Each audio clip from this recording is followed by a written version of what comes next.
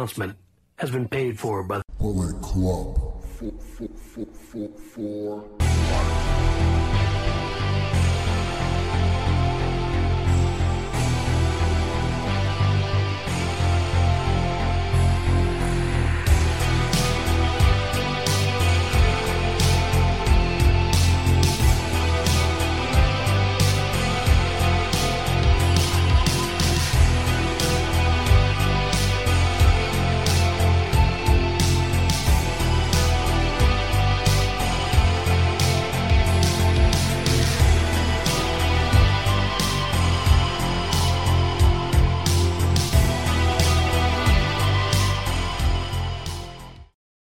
Ciao ragazzi, benvenuti. Welcome to another edition of City Sit Down.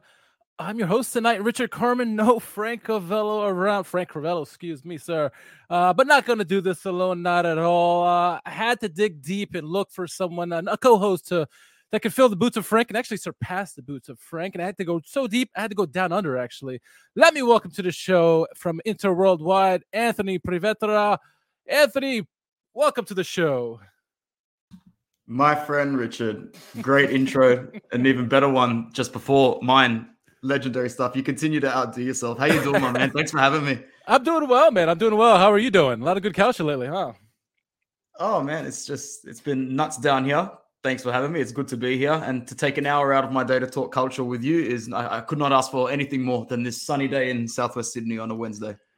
It's funny because I'm entering into one of my favorite times of the year, the fall season here in the United States. And I think for you, you're going into spring now, right? Correct. Yes, we are. So yeah, but like every other day, you can get all four seasons in Sydney before midday. But today it's consistently been the same one, so it's a good one. Yeah, I'm good at geography. Apparently, that's pretty good. That's good. I did myself here. But hey, look, tonight I got you on the show tonight. No Frank tonight, so we'll try to get out of here within the hour. But knowing you and I, we're probably going to be we like to talk. We're probably here for another 3 hours, so we'll do our best to get out of here as soon as possible. But a lot to get into tonight. We're going to talk a little bit Azuri call-ups for this international break. We're on an international break. We're going to talk about Paul Pogba a little bit.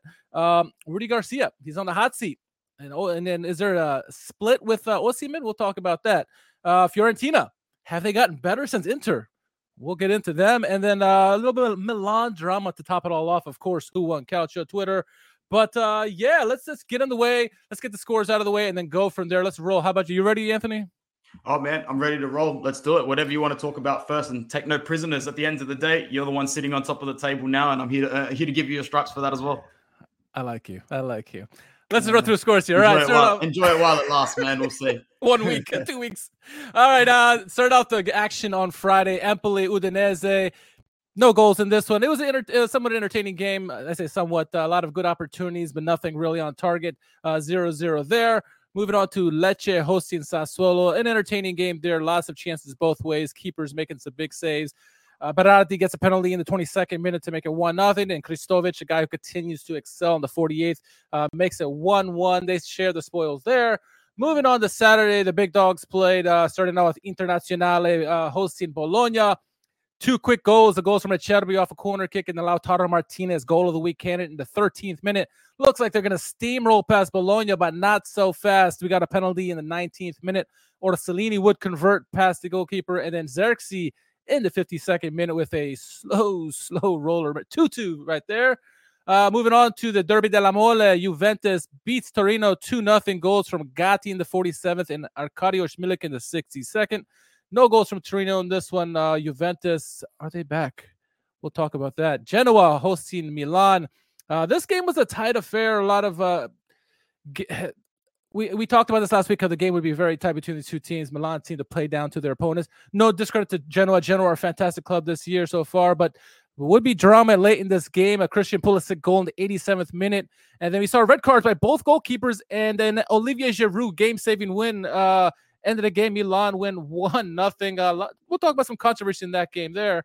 And then moving on to Monday night, there were no games. So that was all the games this weekend. So Anthony, you're the guest on the show. Where would you like to start? Oh, well, there were a couple of surprises, man, to be honest, on this match day. I mean, I, for one, am usually pessimistic, but I thought that my boys would hold it out at home. So we can start with that if you like, and then just move in your direction. Yeah. Yes, Lautaro giveth and Lautaro taketh away. I mean, taking away nothing from him this season since he's got the armband, he's been incredible. Like, I actually think he's risen a tier and a half above, and he's on everybody's lips around the world at the moment. So big up to him, and thank you to everybody in the chat. What a friendly looking, amazing chat we've got here today. Very, very nice stuff.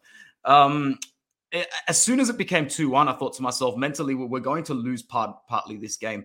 A lot of fans have been very quick to blame Simone Inzaghi to this. For me personally, I've coached many teams in my life, and that coach to me looked like he put the team out that won within 12 minutes. I was watching that game, and it was hell for leather. Had it not been 2-1, I see that finishing 4-5-0. And it was just unfortunate that we hit that fork in the road, because this team mentally has been shown to let the manager down a little bit in the last couple of years. You know, I really think that with a little bit of extra effort and mental focus, we would have seen Bologna out the same way we would have seen many fixtures out in Serie A last season. That's not to say that we talk about anything being thrown away on match day 8 as early. I just don't want to see bad habits repeat themselves. So the team obviously gets a pass because Bologna is not easy against Thiago Motta, whether you are at home or not. But like I keep saying, these are the drop points that you look at the end of the season if you don't achieve your main goal. And if your main goal is top honor, then you have less points to give away at home. And so far, we've just given away points from being in front against Sassuolo and Bologna in the space of 3 Serie A match days. And to me, that's not good enough, Richie. Hey, but look on the bright side. The first place still remains in the city of Milan, right? No, I agree with you there. I mean, I thought the 2 goals within 13 minutes. I thought the game set match there, right? And it's not to take away from Bologna. Bologna is a fantastic squad. I think what Thiago Motta has done there is nothing short of fantastic. But again, you're up 2-0. A team of Inter's caliber, the way they've been steamrolling everyone this year, you would expect them to hold that lead and maybe increase it, if nothing else. And then Bologna, the fact that they got that quick goal so quickly, 6 minutes after the Lautaro goal, got him back in the game. And I think if you're at Bologna, at least in that aspect, that's how you want to strike. Because if you had waited any longer, maybe the clamps would shut down, right? A team is probably most vulnerable when they go up 2-0. It's the old cliche. You hate to say it, but it's true, right? And it showed in this game. Inter continues to impress me. Obviously, Pavard is someone who is continuing to get better and better game by game. Obviously, Jan Sommer, I knew about this guy a lot from the Bundesliga, and he's such a quality keeper.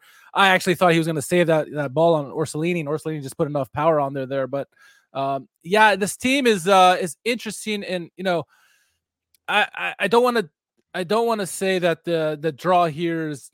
It is drop points. It certainly is. I think that loss to Sassuolo is more telling, I think, in the fact that they weren't ready for it. And obviously, Sassuolo had a great week, right? They took out Juventus, Inter, and they'll probably take on Milan here soon if they have. But Sassuolo, that game that was really the blip on the radar, right? I think if you told me going into this weekend that it was going to be 2-2 between Bologna and Inter, but yeah, that makes sense, right? Thiago Motta's team is a disciplined team. But to your point, I think going up 2-0 so quickly, you got to see that out. And you hope for Inter's sake that you find a way when you get these kind of results, because you still got to play some big boys down the stretch, many more times this year. Getting that lead and holding on to it, I think, is important. And this is a good lesson to learn from the Bologna game, right? Definitely. Might as well get the kick up the cooler early that we need. And I hope that they're all, hitting each other across the head in the locker room saying we can't repeat the same mistakes of the last couple of years, because I don't think there is going to be a runaway winner this year. You're not going to see a Napoli-esque from any club. So we need to keep it as tight as possible, because we'll remember last season how tight it was for everybody below Napoli in that very cluster. And we're probably going to see that from top to bottom for a few spots this season. So it's a grind. You got to get your home points if you're Milan or if you're Inter or if you're Juve or Napoli trying to get the top honor this year. So drop points, but not too late to redeem yourself. Nowhere near it. Yeah, plenty of games still to play. There is a question for you in the chat from a Roma fan. It says, Anthony, what's your thoughts on Big Ron with 7 goals in 8 games? Do you miss him? That's a great question, and I'm a great person to answer with it, because, I've worked in education my whole life, and Romelu Lukaku is just that classic guy who's in like 1 grade and decides to play soccer on the infants playground with like the kids in year 3, and then he walks off, he walks back to class, is like, yeah, I scored 5 goals at lunchtime. Romelu Lukaku is a flat track bully, and he's in the perfect club so that he can just blend in the background. Big ups to him for his start to the season, but that's where it ends for me. I don't like him on a human being level anymore. So, and we'll make our voices and whistles heard at the Sun Citadel when we get back from international break. But big up, Vincent, man. I love the banter. That's really good. Yes. Chat's loving it too. But you mentioned Milan. Let's get over to Milan. Stay with the new leaders of Serie A. This game against Genoa wasn't an easy game at all. Full credit. We just self-plug on SerieASitdown.com. We released an article on Genoa and the rise from Serie B to Serie A and the tactics that Gilardino implores. And while this team is towards the bottom of the table, this is a good team. It's a disciplined team. This team last year was very high-flying in Serie B. They got some good talents in Retegui and Gudmundsson. And they know how to defend the ball, and what they did against Milan, they made it difficult for Milan. Milan certainly had chances, but could not convert. And I thought for majority of this game was going to end 0-0. I really did. I did, the way, once you can just see how the flow of the game goes, as it progresses along. And Milan, as I mentioned at the opener, they tend to play down to their opponents. And games like this is what separates, I think, Inter from Milan. Maybe you'll disagree, but I think, Inter, when they play teams that are at the bottom of the table, they tend to handle them. And Milan play very difficult games against these teams and seem to play better against the better teams in the league. And it's hard to watch as a Milan fan because you should be beating this team. Just looking on paper, it's night and day, the two teams, but it doesn't matter, right? It's about what you do on the pitch. What were your thoughts on this game, especially as the game progressed 0-0 throughout the game?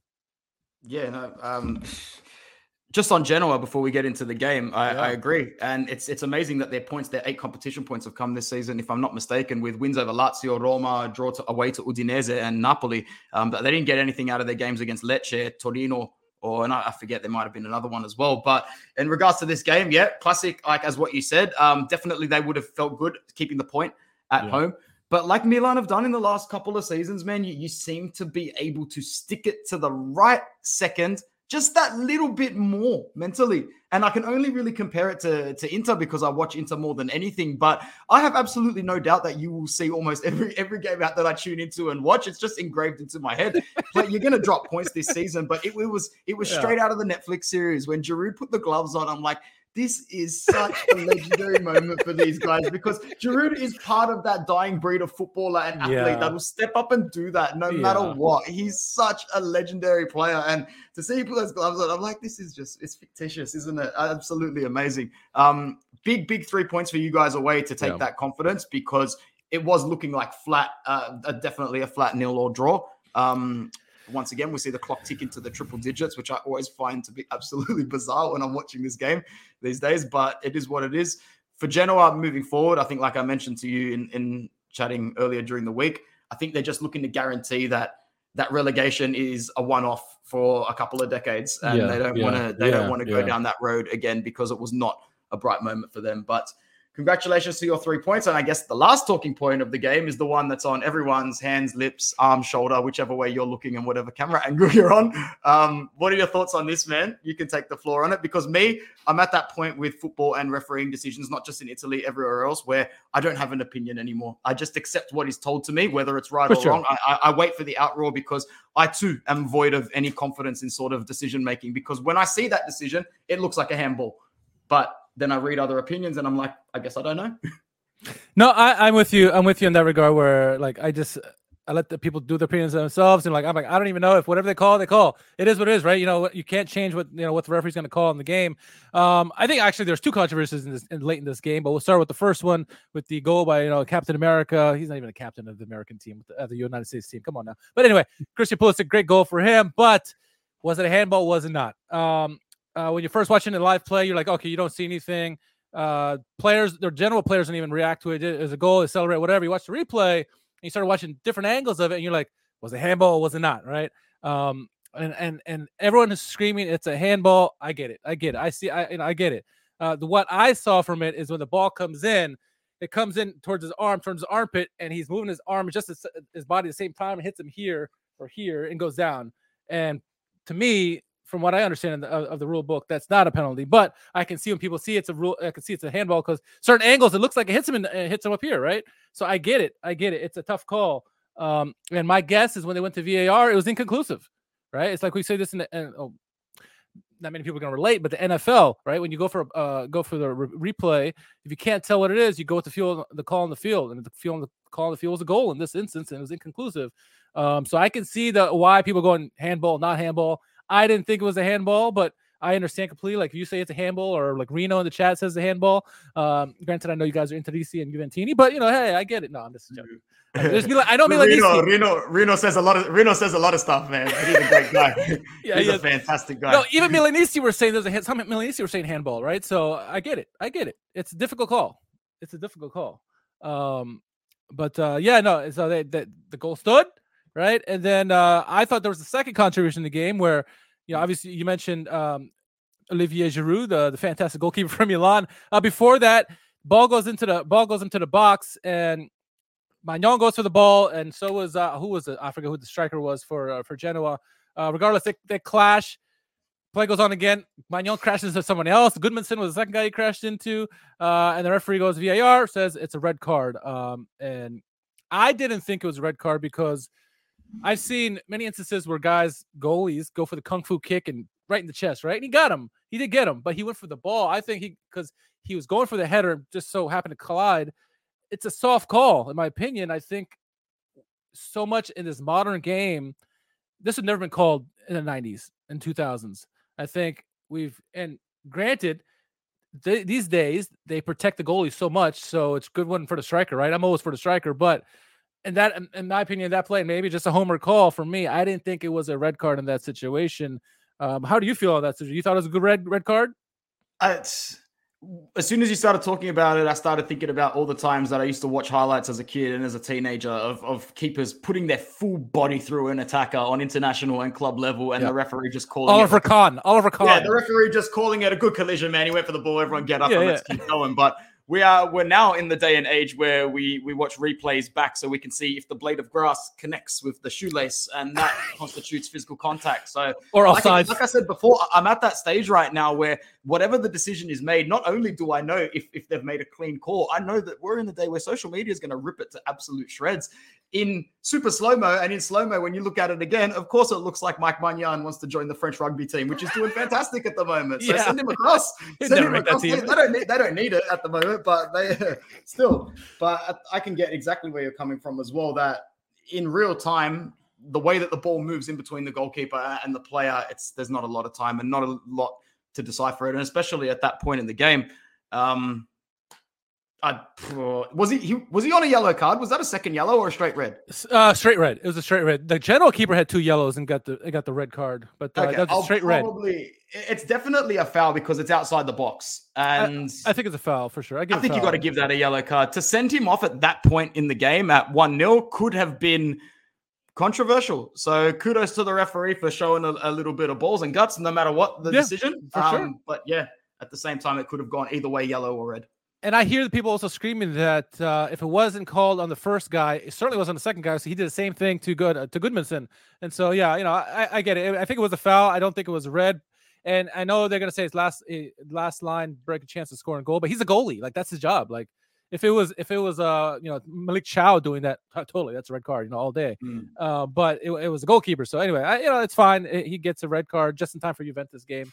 I get it. No, that's cool. That's cool. I get it. Hey, and Teo Hernandez, he's also suspended for the Juventus game. It's all good. But that's okay, man. You could just play Giroud in both positions each half, man. Just alternate between there. Yeah. Well, speaking of Giroud, he gets in there and he makes a great save, the last save of the game to seal the victory for Milan, which is crazy. He was excited. Team was excited, obviously. Now I don't know if you saw this, but the Milan store actually has a green goalkeeper jersey of Olivier Giroud. So, and I think he got the call up for France too. So, but hey, I see Reno in the chat buzzing here. Let's give Juventus some love here. Juventus in Derby della Mole. It's really been a one-sided affair as of late. But Juventus, a nice victory there, 2-0. I think this is a very Allegri-esque game. I think they weren't too bothered by Torino. I think what they did defensively kind of shut out Torino from any really, really good opportunities. And, they got their goals. They got obviously the goal from Gatti. Gatti's a player who I love. And then obviously Arkadiusz Milik at the second goal.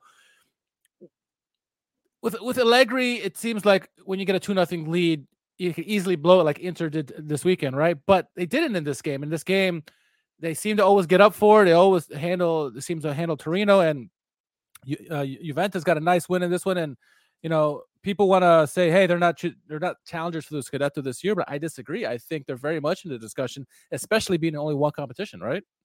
100%. I would say they're borderline favorites. Well, they started the season as favorites for me. And then with just so many issues going on, I could see why it trickles down and suffers on a footballing level, especially with a group of players which, let's face it, they could be a lot more motivated than they are at that club. Yeah. But at the end of the day, you said it perfectly. They've only got one game a week, and they've had that kick up the arse early where they drop points on a European match day, which they will not be happy about.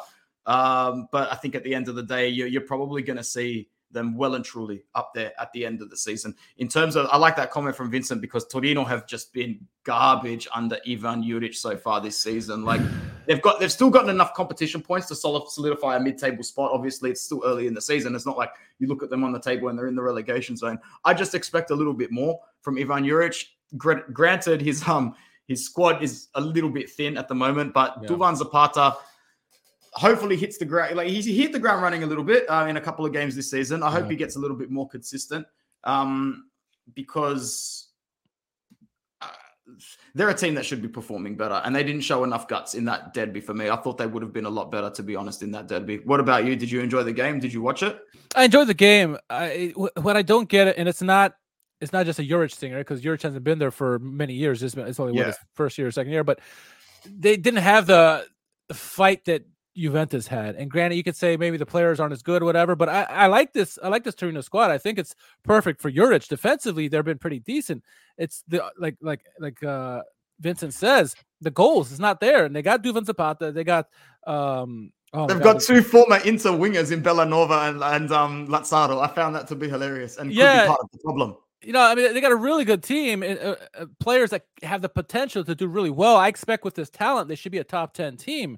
But for whatever reason, they just can't score goals. And it's in the games like this is when you want them to show up, right? Not just against the Hellas Veronas of the world or the Lecces. You got to show up in your big derby game. And obviously, Juventus came to play and Torino didn't. I don't think this is going to – I think Torino should just move on from this, very similar to the way – Milan had to pick up and just move on from the derby, or Fiorentina against Inter, really just move on, say, hey, that's one loss, let's keep going. And as you mentioned, they have been collecting points so far this season. They just got to keep doing it to themselves and keep getting some points, and hopefully Zapata and company can kind of figure it out offensively and start getting some goals here, because I think if they can get consistent goals, 1-2 goals a game, they're going to be hard to beat. But it's worth noting as well, and I was a big fan of him last season. I've noticed that Sanabria hasn't been playing. He's only started twice this season. Is that because he's injured, or is he falling out of favor? What's the go there? Because something's not right if Sanabria is not getting minutes. I like him. I like him too a lot. And I want to say part of it is I thought I heard something about an injury, but two, you got also Zapata coming in. He's just a beast, right? Now, I think they both can cohabitate together, right? See both of them together. They both have the skill set to, I think, it'd be a good marriage up at the front there to feed off of each other. But I think so. I don't understand really why he hasn't been starting much. And again, it could be injury, or I hope it's not falling out of favor with Juric, because Sanabria has an eye for goal, and they certainly need to help offensively, right? So big time. There's no excuses there for him not starting other than injuries. So let's see. Moving on to Sunday, Monza as co-chair of the Colpani fan club. One of the goals of the weekend there, nice move by him. It's just a wonderful like feint and then a quick shot on the goalkeeper. Wasn't anything super powerful or anything, but it was just beautifully done by him. Monza, this team continues to impress. They're just fun to watch, right? And even last week when they played Sassuolo, I thought the game would have been a lot better. You still saw some opportunities. And this one against Salernitana, who, by the way, Paulo Sousa, he's gone. In comes Pippo Inzaghi. So we got two Inzaghis now. We can't wait for the Inzaghi derby. But I can't wait either. With Candreva there too. This is awesome, right? But they need the help, because Salernitana, this is a team that they look so good at the start of the season, so much promise, especially end of last season. And you got Boladia. He's a guy who can score goals, and they can't figure it out at the moment. And Monza, full credit to them. Their team is coming together. Vignato is a nice little player who got his first goal and almost got his second goal. Not good for the great save by Ochoa. Monza just keep humming along. And I told Frank this last week, and I think it was last week or maybe 2 weeks ago, and I want your thoughts. I think Monza could be a European contender, meaning Europa League or Conference League next year. Not this year, but I think they're certainly top 10 this year. And I think the way they're obviously having Galliani and company behind them, they're doing things the right way. And Pacina's playing a different position now, but they got the right pieces there. Papu Gomez, he just joined the team. So I'm really impressed by Monza. What are your thoughts on Monza? Oh, how can you not be impressed? How can you not be impressed by them, man? It's they're fun to watch because it's that fun project, and we all know that good business trickles from the top down, and everyone is having fun. It's at that point in the project where it's still new, it's fresh, it's got so much momentum. Like if you were to do like a power rankings of club momentum in Serie A overall as a whole, they'd definitely be in the top 3 or 4 because it's a train, it's a positive train. They're 8th in Serie A at the moment, and every player looks like they want to play in that Monza shirt. Pessina, changed his position, but one thing's for sure about him is he's been a good captain at the club. It was the right selection because he really looks like he's having a great time leading that club. Colpani, it's only a matter of time before he's snapped up by somebody here, or I could see him doing quite well in Spain as well. But other than that, I think that as long as their players stay fit and healthy, Roberto Gagliardini and Danilo D'Ambrosio are contributing as much as they possibly can. Gagliardini a little bit more. He's actually got a man of the match performance to his name, as we all knew he would. That's all you can say about Monza. They're absolutely cheering at the moment. Another team that's really on a tear at the moment, and I wanna, if you're a Frosinone fan, come here, listen up. Frosinone, Di Francesco, I apologize. I'm not very familiar with your game, apparently. So 2-1, they won in this one. They continue to get results so far this year. A team who I think most people, including myself and Frank, had EDF pegged as one of the first managers sacked this season, that they would struggle. Obviously, this team from last year was phenomenal. They were by far the best team in Serie B, but they made, for whatever reason, a managerial change. And you're like, well, why the heck are you going to get rid of Grosso and bring in EDF? This can't work. It's worked so far, surprisingly. They've been one of the surprises of the season, along with Lecce. They continue to get results. Obviously, it's Hellas Verona, so you don't want to read too much into that. But they've played everybody well this season. They've got some surprise victories, and so they continue to play well. And what you see with them is that EDF is he's not changing too much from what they did last year. He's letting them play. They're adapting to the Serie A game from Serie B. And so this can only go up from here from Frosinone. Now, I do understand some of these teams have this honeymoon phase, right? Cagliari saw a few years ago where they came out and they were top 6, for the first couple months, and all of a sudden they dropped to the bottom. I understand that's possible, but what we saw from Frosinone last year, this is a quality team. They just got to get adapted to the top flight. Maybe they're starting to get it. Do you think this is just a one-off early season with the teams are weak, or do you think this team has the potential to get a little bit better as the season goes on? I'm actually gonna agree with one of the smaller points you made there and say I do think they're gonna fall off the pace. I do think what you're seeing is a classic fairy tale sort of start that you've seen many times before. Yeah. I do also think Soule is getting some good minutes there at the club. I think that they've definitely got it in them to fight off relegation and survive it, but I still see them at around match day 33, 34, looking over their shoulder and taking every point with liquid gold because the season is long. They will fatigue. And some of these games, even if they are playing once a week, they will pile up and they will get deflated eventually. That being said, there's definitely no doubting at the moment. There are an array of clubs at the moment that are just poorer than Frosinone and performing at such a lower level. So depending on how many teams can get their shit together, excuse my language, that'll be a big factor for Frosinone as well. Can't believe you fucking cursed on my show. No. Well, actually, do you know the reason why they got rid of Grosso? I don't know. They got rid of Grosso before Grosso took the emergency job at Lyon, right? Or was Correct. That worked out with Frosinone? No, I think they got rid of Grosso before he took the Lyon job. Okay. This happened shortly after the season last year. Yeah. I feel it happened shortly after the end of the season last year where they got rid of Grosso. They, for whatever reason, they just mutually agreed, or I don't know if they fired him or what happened, or he walked away. I don't know. I should probably look into this. But another team with another fantastic start to the season, Lecce at home. I really like the way they attack, especially at home. They come at you at waves. This is different from what we saw last year and years before when they were in Serie A, where it's all about defense and then trying to get their 1 or 2 chances a game and score goals. They're coming at you waves and waves and waves. And obviously, you play a bigger team, it'll be a different story. But against Sassuolo, a team who is the fun bad of the league, they gave him everything they had. Surprised they only had one goal. I mean, having Kristovic in there, a guy, this is a wonderful find. This guy can find the back of the net from a phone booth. It's just they're very similar to Frosinone in this respect, and obviously all eyes are on Lecce at the moment when it should be equally with Frosinone. But what are your thoughts on Lecce this season? I think they are more likely to continue their form than Frosinone, probably. Yeah, they'll have it in them to go that little bit further. They've got a couple of years of pedigree. Shout out Matt, my brother from down under. Started the season very well, and I think it was in late September. Probably their best football that they played was back-to-back 1-0s. One of them was a win against Genoa, the other one a loss against Juventus. But they were really, really showing a really good array of form. They'll definitely survive the drop this season. I said it at the start. I expected them, out of the squads that we've spoken about, the teams that we've spoken about, Frosinone and whatnot, like you said, I expect Lecce to really be fighting for a mid-table spot this season. They've just got the momentum. The fans are behind them. They don't mind traveling as well, that's for sure. And I just think they've got that little bit of quality in their team that, is sort of adapted well to Serie A in the last season and now knows exactly what it takes on a fundamental level. That means on a locker room level, a mental level, what it means to survive the grind. Whereas that is something that you might see a Frosinone struggle with as it gets to the back end of the season. You know what? When I was reading out the scorelines, I realized I don't even know if I read out the scorelines from Sunday because I'm looking at it. I'm like, I don't remember talking about Frosinone or Lazio beating Atalanta. Anyway, let's move on to Lazio and Atalanta. Interesting game there. Charles Atalanta continues to score. And unfortunately, this time was for Lazio at the beginning of the game. An entertaining game. Two teams, with a lot. Atalanta probably had the better of the play in this season, and especially recent weeks. Lazio has been more up and down. Had some tough losses. Obviously, they lost to Milan recently, but this is going to be a big test for them. And I thought going into this game that a draw would probably suit both these two teams, considering the form that they've been in. Obviously, Atalanta drew Juventus last week, and so it was a true test for both these teams. And what we saw, I think, is obviously two things. One, right, is that Lazio has the fight in them. I picked them for finishing second this year for a reason.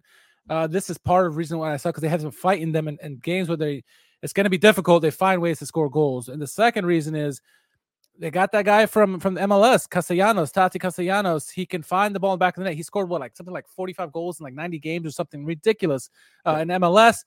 The whole thing with Lazio has been so Immobile dependent, right? They got these two fantastic wingers in Zaccagni and Anderson, and it seemed like at times last year, and I'm not talking bad about Immobile, but at times when he was gone last year, they seemed to play better because it wasn't like, let's give the ball to Chiro. No, it's like, let's just play football. And they looked so wonderful last year when he wasn't there. And when he came back, it's like, oh, let's keep giving the ball and not play the way we've been playing.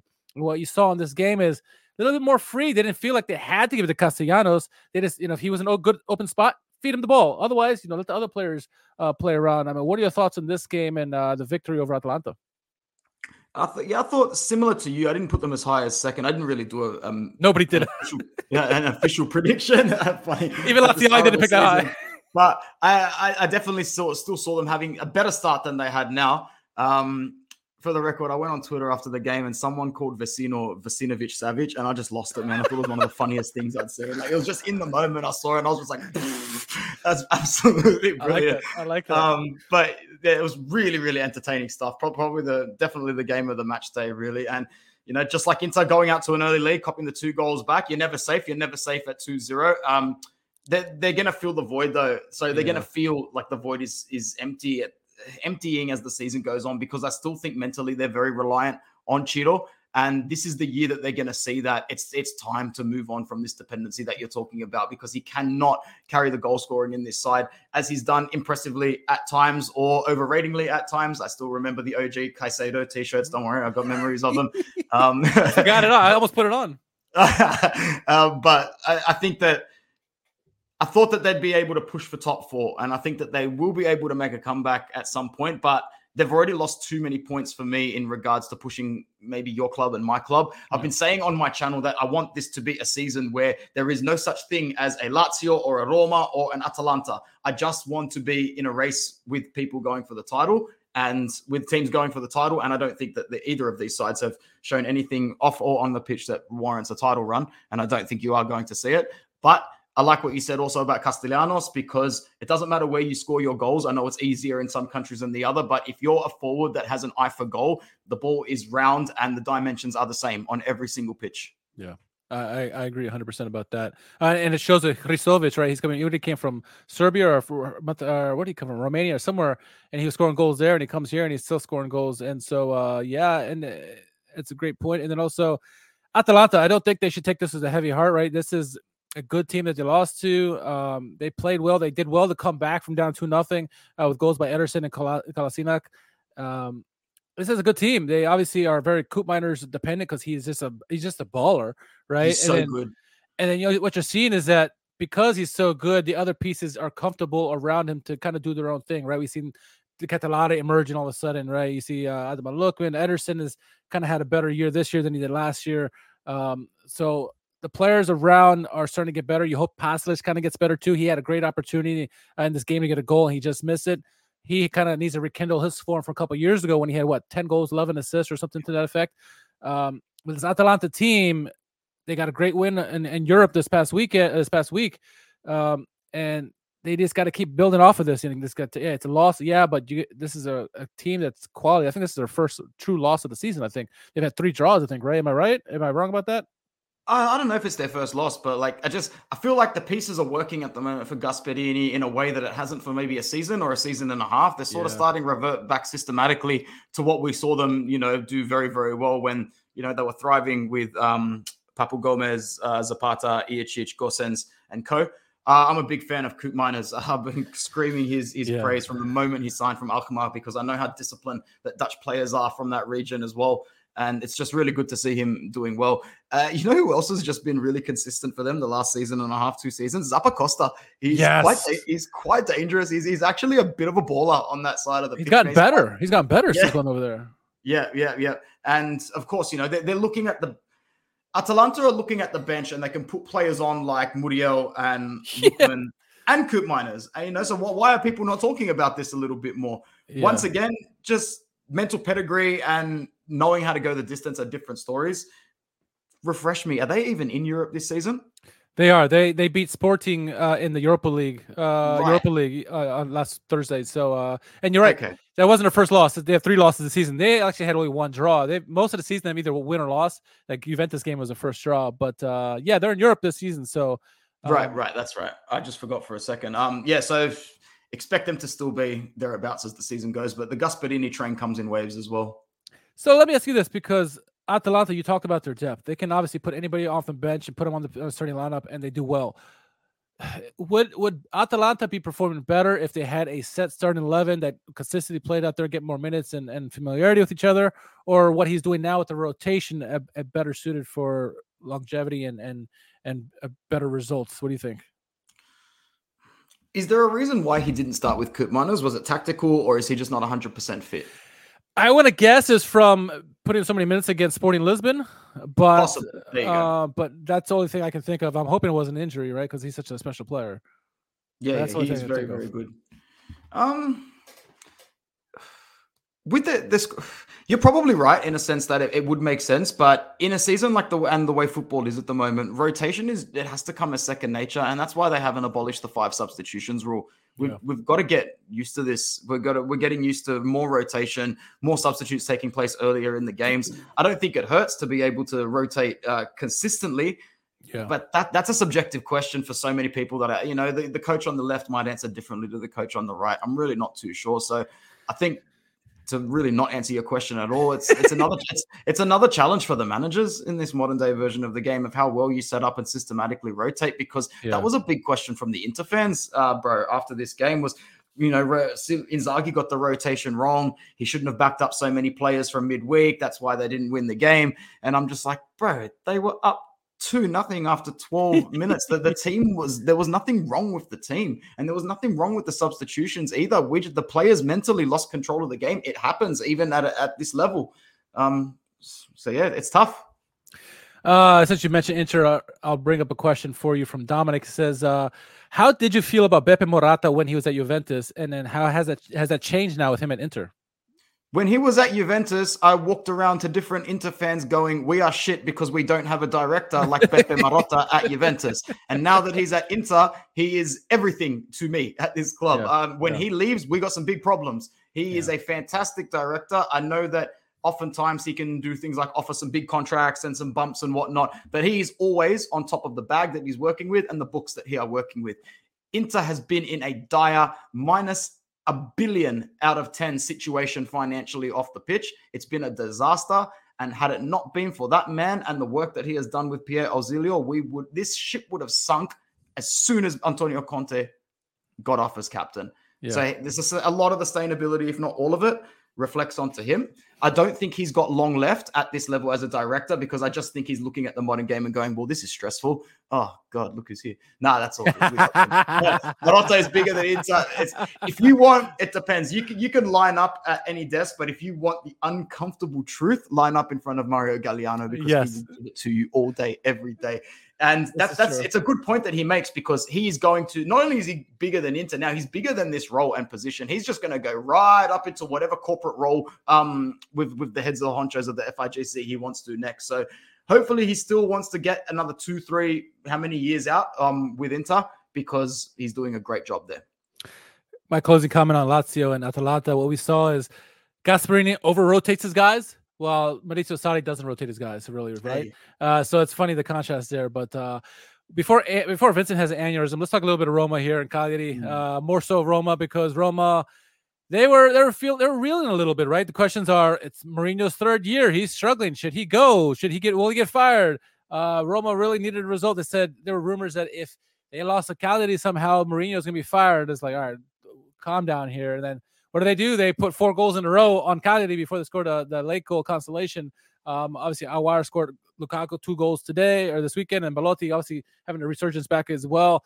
What are your thoughts on this? Because obviously there is something to this Mourinho third-year thing because we've seen it through his career, right? But do you think this is just all like not to worry about? Because, I mean, this Roma team has some injuries, right? Paulo Dybala got injured again. Luckily, it wasn't anything serious. They said he should be back. Sorry for you. He'll be back for Inter. He's going to miss international games with Argentina. But, I mean, this team stays healthy. What we thought Lukaku could have been, with the rest of his team healthy is what we're seeing now, right? Now, if you get Paulo Dybala back healthy this year, I think Mourinho and company are fine. I just think they went through a little bit of a rough patch, a really rough patch, and they needed that 4-goal bombardment of Cagliari to kind of set things straight. What are your thoughts? Do you think I'm overreacting here? No, I don't think you're overreacting. Like Mourinho is Mourinho. He's one of the best managers in the world. If he says he's not done, then he's not done. He'll call it when he's ready. Yeah. The Dybala injury is just frustrating. It's just very, very frustrating for them. You never know what version of him you're going to get, unfortunately. We are more than ready for this Roma title charge, Vincent, because it doesn't exist and it won't exist this season. There will be no Roma title charge, my friend. I'm happy to hold myself accountable to that. I'll give you a shout out on my channel and everything. If I'm wrong, I'll always come to collect it. I think that there are too many inconsistent starters in Roma that are a knock away, or just like when they struggle to play themselves back into form. In a system like this, it's not easy to play yourself into form, and that's why Mourinho does get the best out of an outdated system because he's unique up here. Yeah. I rate a lot of the players that grow under him. I think one Luca Mancini has really disciplined and grown as well because his mentality has always sort of let him down, I think, from a physical point of view. So he was turning into a Materazzi there. And I know you probably love him, but, very reckless at times, it seems like. Very much so. I'm pretty sure doesn't he have tattoos of a tattoo of Materazzi on his? He probably does. No, I'm pretty sure he does. Plays just like him. Yeah, there you go. But yeah, I can feel the frustration from the fans. But, I think Pellegrini's cameo was a little bit bizarro, wasn't it? Or was that the one midweek for the Europa League? I think it was. When did Pellegrini come on, do a madness, and come off about 9 minutes later, 10 minutes later? Was it this? It wasn't on the weekend, was it? No, I swear it was Europa League. That must have been Europa League. Yeah. I don't know how his fitness is at the moment. It can't be great because that was a bizarre cameo. But as long as he can stay fit and Spinazzola can stay fit as well, Houssam Aouar needs to stay as fit as possible. And it's like many other squads, man. I think fitness is going to be a big dictator of whether or not you walk away from 3 points and the hurdles that you face. Yeah, no, 100%. Pulling up the results from the Servette game and so no, there you go. Yeah, Pellegrini came on 52nd, left in the 58th. Yep. So it was on the Europa League game against Servette where they won 4-0, by the way. Yeah. Oh, that's right, because Belotti had a couple of goals. Yeah, it's good to see Belotti finding the score sheet, man, because the Tammy Abraham injury was a disaster. Pellegrini out for a month. So there was a serious injury. So yeah, hopefully, thanks, hopefully Dybala comes back quicker than that. So yeah, there you go. It says Europa League. So now going to the result of the weekend. So I got a lot of stick for this at the beginning of the season. I said Napoli not going to win the title, right? I said they're probably going to finish 3rd or 4th this year, and people gave me shit about it, mostly Napoli fans, right? Because like, how dare we not repeat? I'm like, Rudy Garcia. It's not that I don't trust the team. I don't trust Rudy Garcia. I think his tactics against the top echelon teams in the world, like the PSGs, the cities, he's excellent, right? We saw that against Real Madrid, really entertaining game in that one.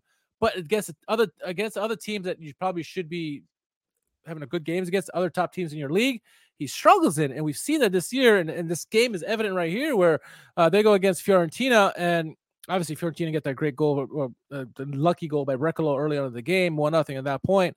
But just the way that we didn't see Napoli give up this much possession and chances last year as they do right now, and I don't want to necessarily all blame the coach. I'll get to what ADL said here after this, but they just defensively or whatever it is, and obviously losing a guy like Kim Min-jae hurts a lot. He was such a rock back there, but it just, I think the whole team has got, or at least the whole defensive side of the team is struggling at the moment. And obviously at 1-1, you got to give credit to Vincenzo Italiano and his men, how they just continue to, that Inter game. They started the season first of all brilliantly. I think the first game when they won like 4-0 or something, everyone's like, hey, here we go, Scudetto, right? And they played Inter and lost 4 or 5-0, and we're like, okay, they were just a joke. But ever since that game, they've been unbeatable. Right, they've almost won every game in Serie A. Obviously, a big win here against Napoli. Goals by Jack Bonaventura, having a resurgence of his career here. Maybe it's one of the best deals of his life. Man. Can't believe it. He got a call up to the Azzurri. That's how good he's doing. You're joking. Did he seriously? He did. We'll get Bravo. into the Azzurri, I like it. Realistic. That's really good. Game winner goal there. Nico Gonzalez is having a great year, right? Inzola and Icone. Those two guys are going to be fantastic for them. This team is just on another level from last year, which I didn't think was possible because they finished the end of the season so well in 3 different competitions. And then now they're kind of picked up off of that. I think the Inter game is Inter really good. Everybody else we can play. If we can play on the same page as Inter, everybody else will be okay. And so that's how they kind of moved on from that. And so, I think I'm more impressed with Fiorentina than I am disappointed what Napoli did, because I think a lot has to do with the way Italiano schematics came up in this game and really canceled out the strengths of Napoli. They've got some depth, man. I don't think if you maybe you can ask some Fiorentina fans and they'll think differently, but in my time watching Serie A, you don't find as many deep Fiorentina squads as what you're looking at right now. Biraghi didn't come on against Napoli at all. Nico Gonzalez didn't come on until minute 73. Yeah. They're obviously playing European football as well. So once again, Vincenzo Italiano, big up to him, not only for handling the squad in Serie A at the moment, but he seems to be coping with rotation as well. Artur is recapturing form. Duncan looks good. And as you said, Jack is in the form of his career at the moment. And he loves captaining this squad. And he's doing very, very well. And I think that you're right, but Napoli just a little bit of a disaster day at the office again. Osimhen didn't look motivated. He got pulled in like the 72nd minute. So I don't get this, right? All 3 of those subs were very, very questionable at that same time. And I get Lobotka. He's a defensive midfielder. But I mean, Zielinski and Osimhen.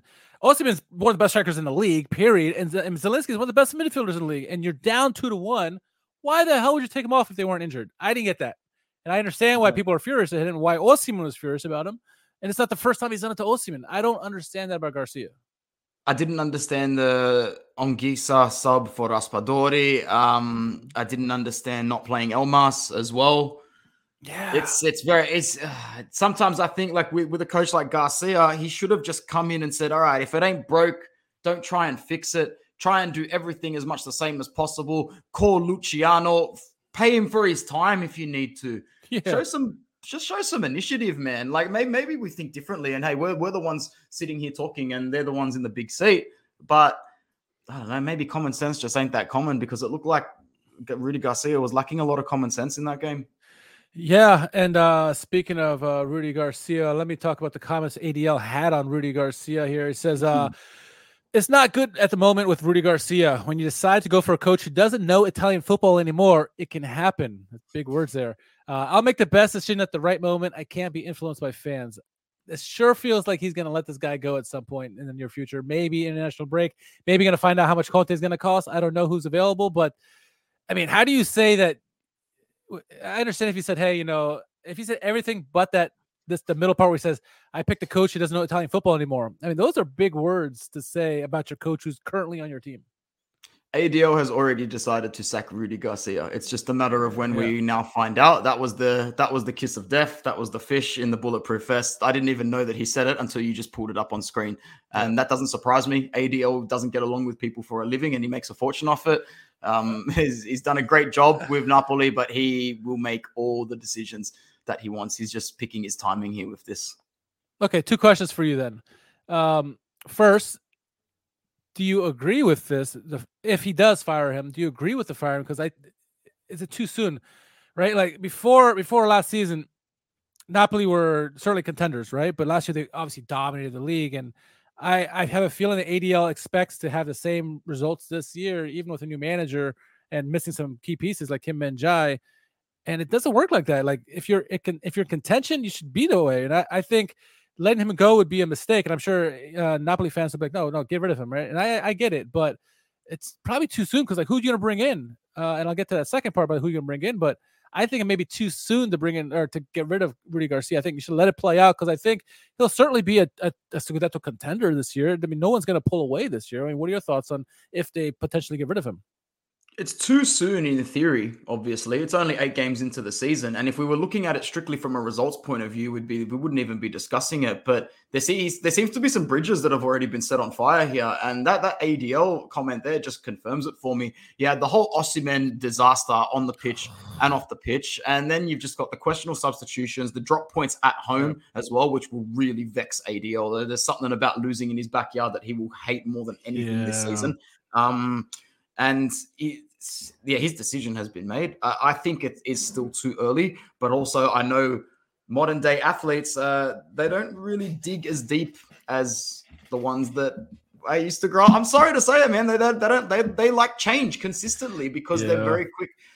All I can do is relate this to my experience as an Inter fan, man. When Papa Antonio Conte left, he left a bunch of athletes that were there and they decided to have a big sook about it. It's a conversation for another time. And it's not just Romelu Lukaku. It's a whole host of Inter players that are very responsible for being a bunch of sooks at a given time when our manager left.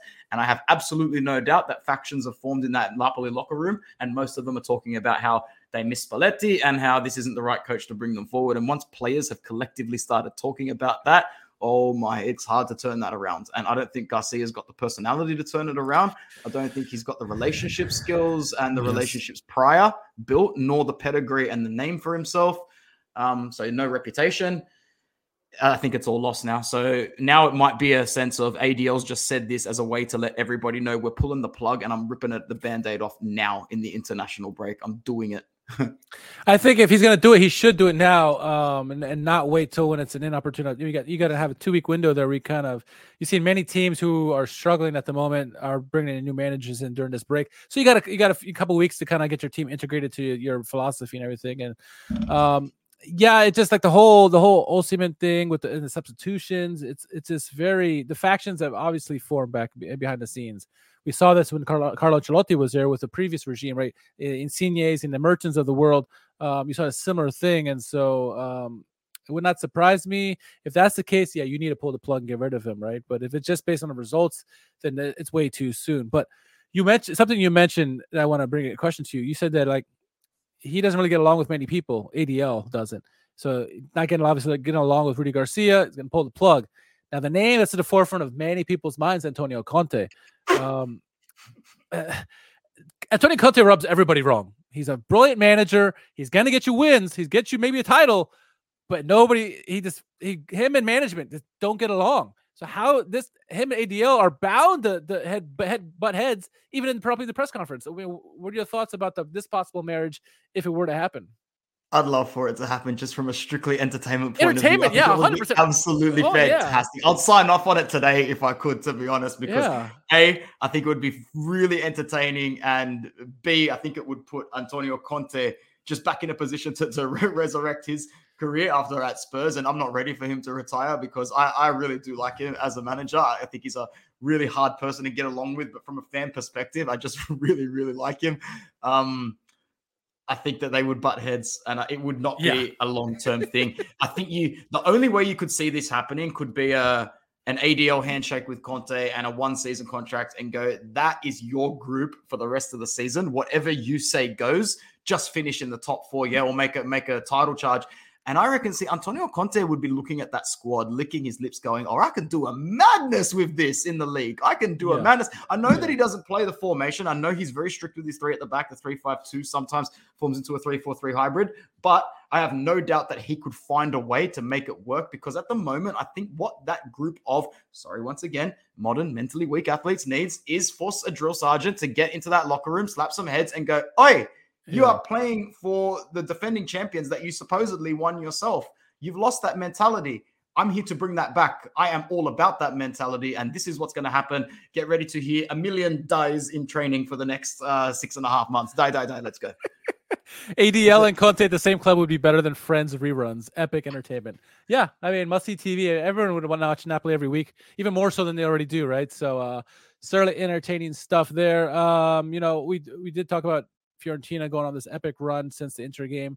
Milan as well. I think Milan, I have to give a shout out to them. They are in first place, but it seems like both those clubs, they got embarrassed by Inter. They're not even on the same level as Inter. However, they went on these magnificent runs afterwards and really shot up the table. Both of them did. And, I'm going to go back to Fiorentina and what they're doing, what Vincenzo Italiano is doing. This is probably his last year for Fiorentina because, if he continues to accelerate go up the table as he's doing this year, another team's going to call, whether it's in City A or somewhere else. They're going to come calling for him. And we already seen, places like in England, they're not afraid to get Italian managers now because even though they're foreigners and they don't know our league, talk about De Zerbi, obviously they can do well over there, right? And Antonio Conte's won the league title over there. Sarri's done well over there, right? So I wouldn't be surprised if he gets scooped up here soon. So shout outs for there. What did I want to talk about? Do I want to do Azzurri now or do I not? Let me see. One thing before the Azzurri call-ups. Paul Pogba. Man came back, right? So to kind of get back to everyone understands what happened here. He tested positive, a month ago, several weeks ago, and he claims it was some kind of pill he took, some food he ate in the United States, and he tested positive for the testosterone boosters or whatever. And he was pending his second test, where if he got a second test positive, that means he would get a ban, possibly up to 4 months or even longer. That second test finally came in, and it was a positive result again. So looks like he's gone from Juventus more than likely. Probably a lengthy suspension as well. You're probably looking at 4 years compared to what you've seen other people have gotten for similar situations there. It's kind of a nightmare for Paul Pogba. I mean, really, when he was at Juventus originally, he was a baller. He was amazing. He had great pieces around him, but he did some magical things with Juventus. He went to United, had a terrible time there. Come back to Juventus. He's been nothing but injury prone for most of his time after Juventus. He's had a whole blackmail thing going on in his personal life. His whole personal life is all wrecked too. His family and all this stuff's going on. And then this is just, I feel bad for him, right? Yeah, he's on Juventus, and there are rivals for both of us, but God, you hate to see anybody go through something like this, let alone one thing like this. All the stuff that Pogba's been going through. I mean, what are your thoughts on this? I mean, do you even care? Maybe you don't even care.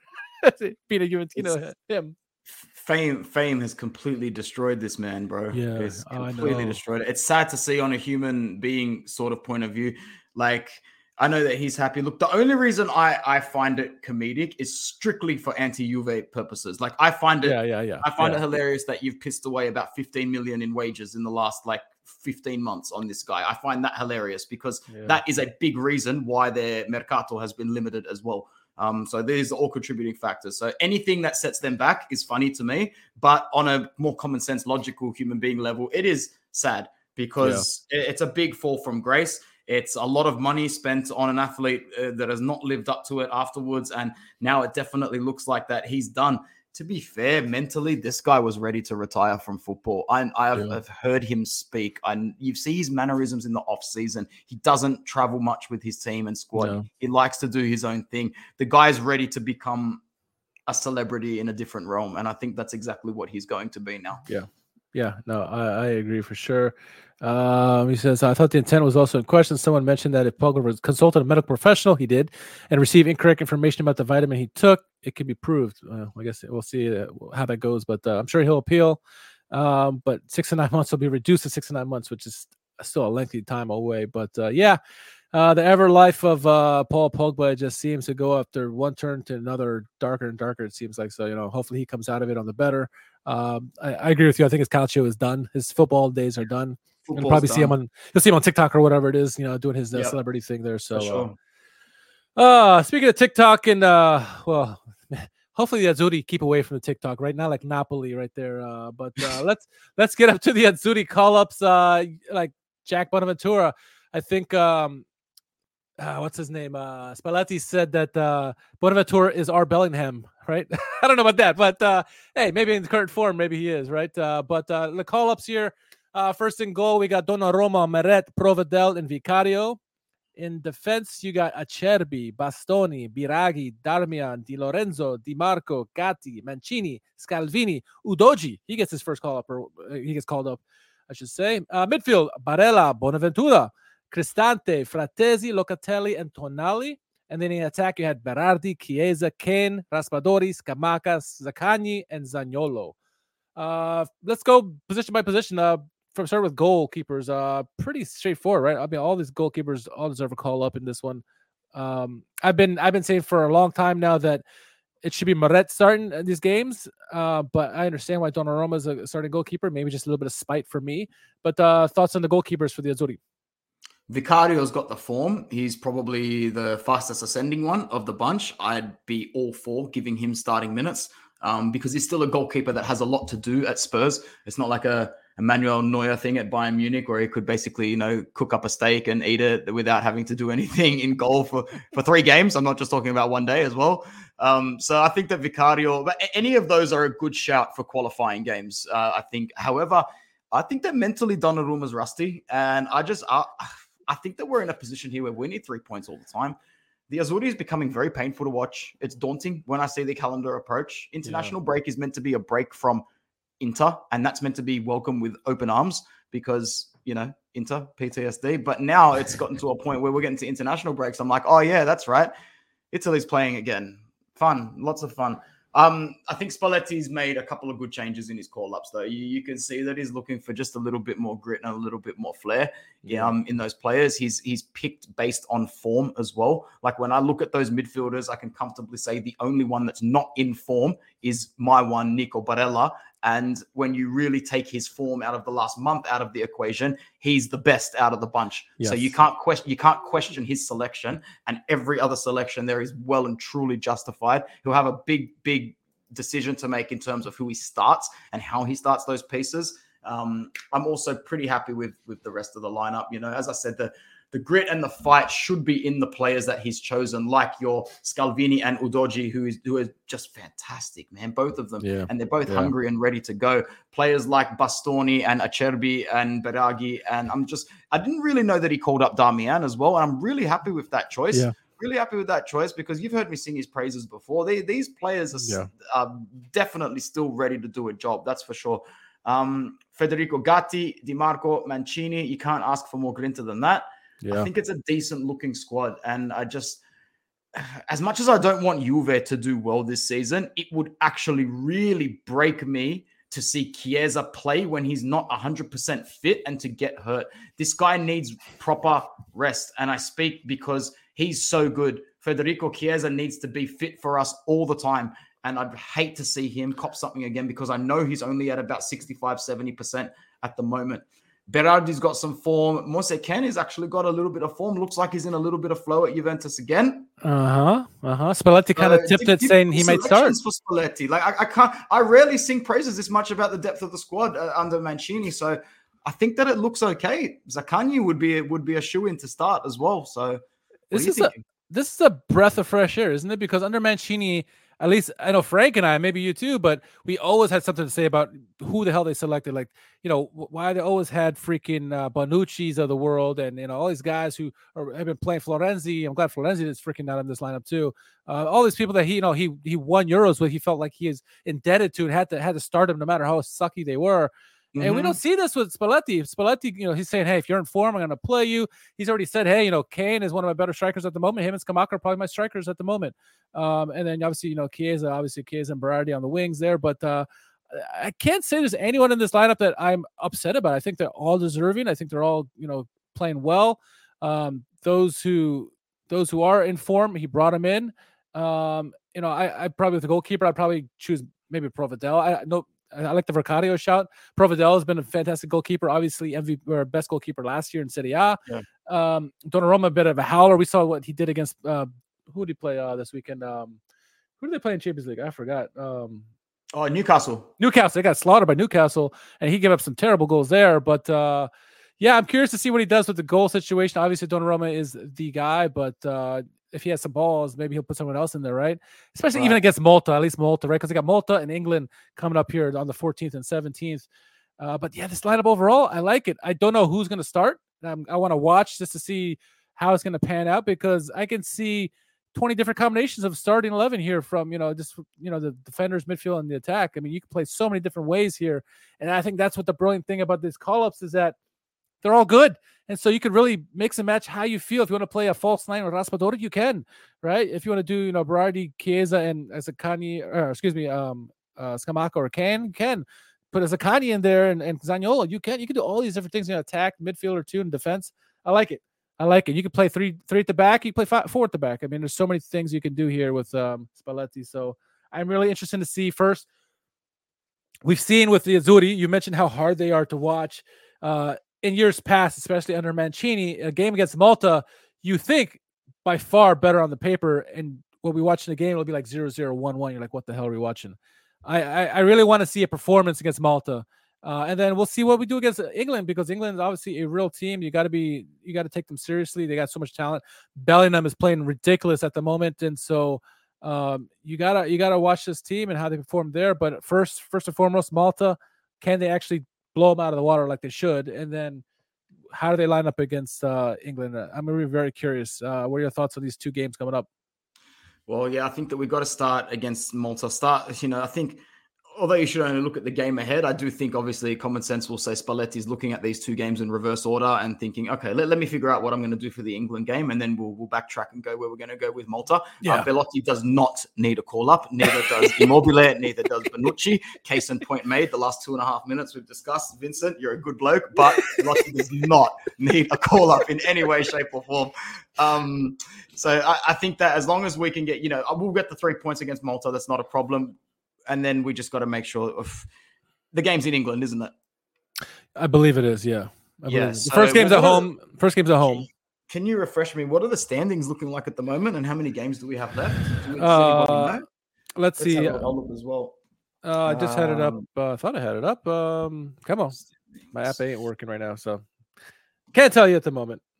That's quite all right. Yeah, so we're second. We've got a game in hand. So England are on 13 points. We've got 7. Ukraine have 7. North Macedonia have 7. Jesus Christ. Yeah. Why do we need to make things so difficult all the time? North Macedonia and Ukraine made it close last international break.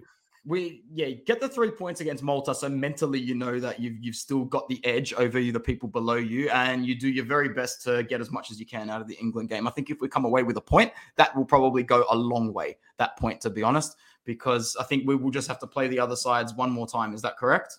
I believe you're right. So there's only 2 games after that, man. North Macedonia and Ukraine. So this is it. You get 4 points out of 6 would put us in a position to win at home against North Macedonia and borderline qualify, I think. I agree with you. So it's so achievable that it's still up to us to completely bottle it. It would be the Azzurri thing, wouldn't it? Really well for us post 2020. And also with on the backside, you got the news that sharing the was it Euros 2032 with Turkey coming up. Some good news there. So excited for that news there.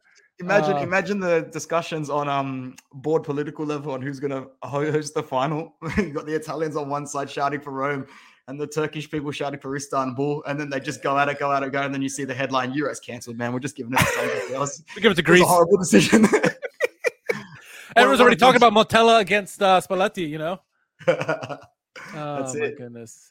All right, so that's the Azzurri coming up here on the 14th against Malta, and then the 17th, the big game against England.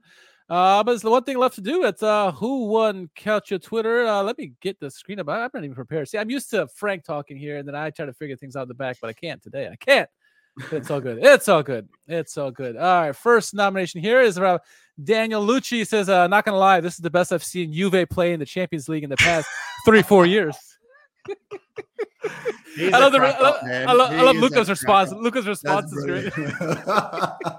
Don't gotta say anything, just laugh. All right, moving on. I have a feeling to be a lot of Milan in this one just because of what happened with Olivier Giroud. But my screen is so big right now; it's so large. Can I make it smaller? Can I make it smaller? No, I guess not. Oh, there we go. I did it. Okay, Group A of Champions League. You got Man United, Galatasaray, Copenhagen, all beating up on Man United. Iron. To be a Man United fan. Yeah. All right, Apex nominated the next one, and it's the original tweet was from the La Nazionale, and came out with the what we just talked about, the Azzurri, their call-ups and who they play. So there you go. First game's in Bari, second game in London, in Wembley. So there you go. But the tweet was Bonaventura back in the Italy squad after all these years.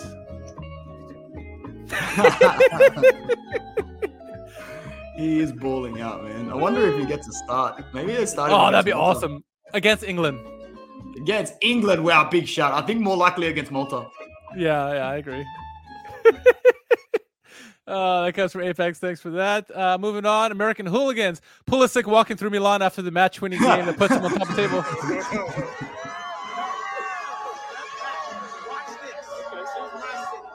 This is my city.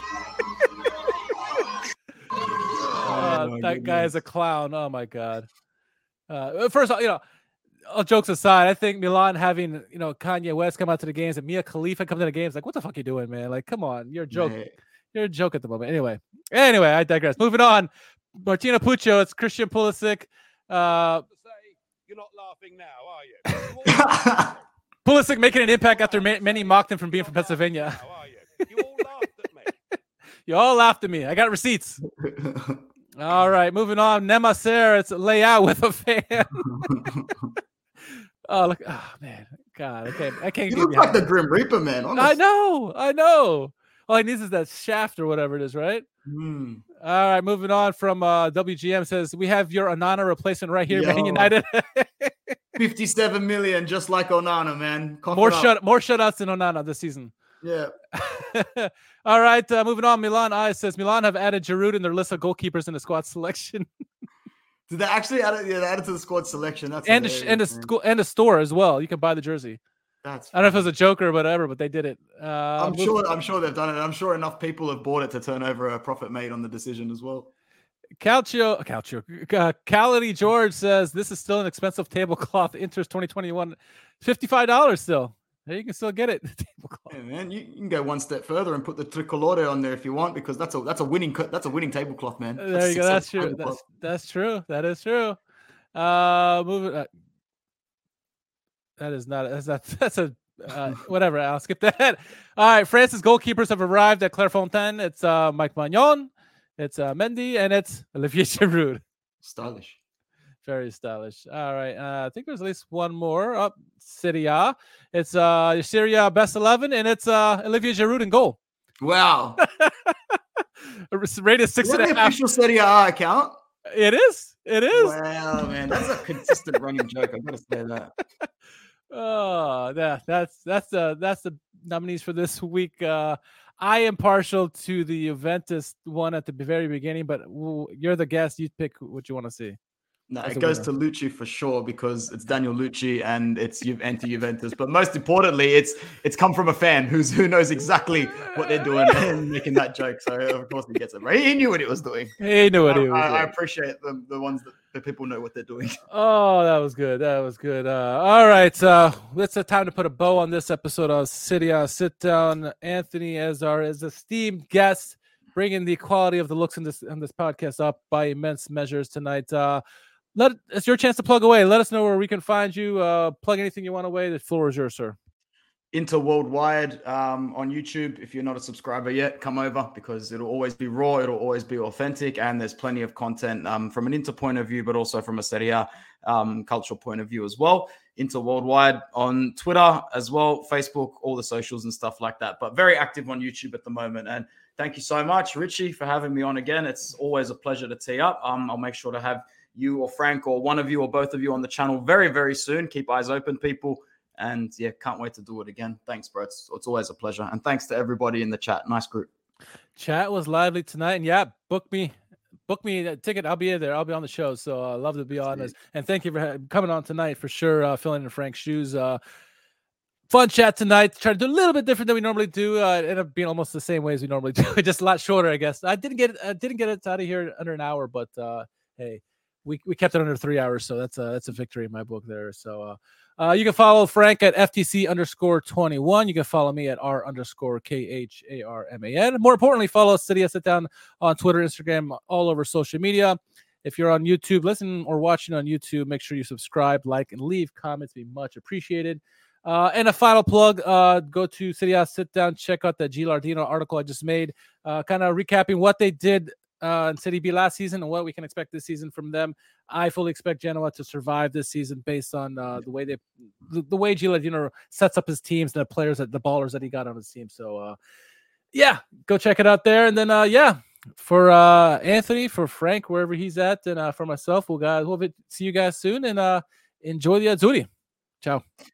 Bullet Club for life.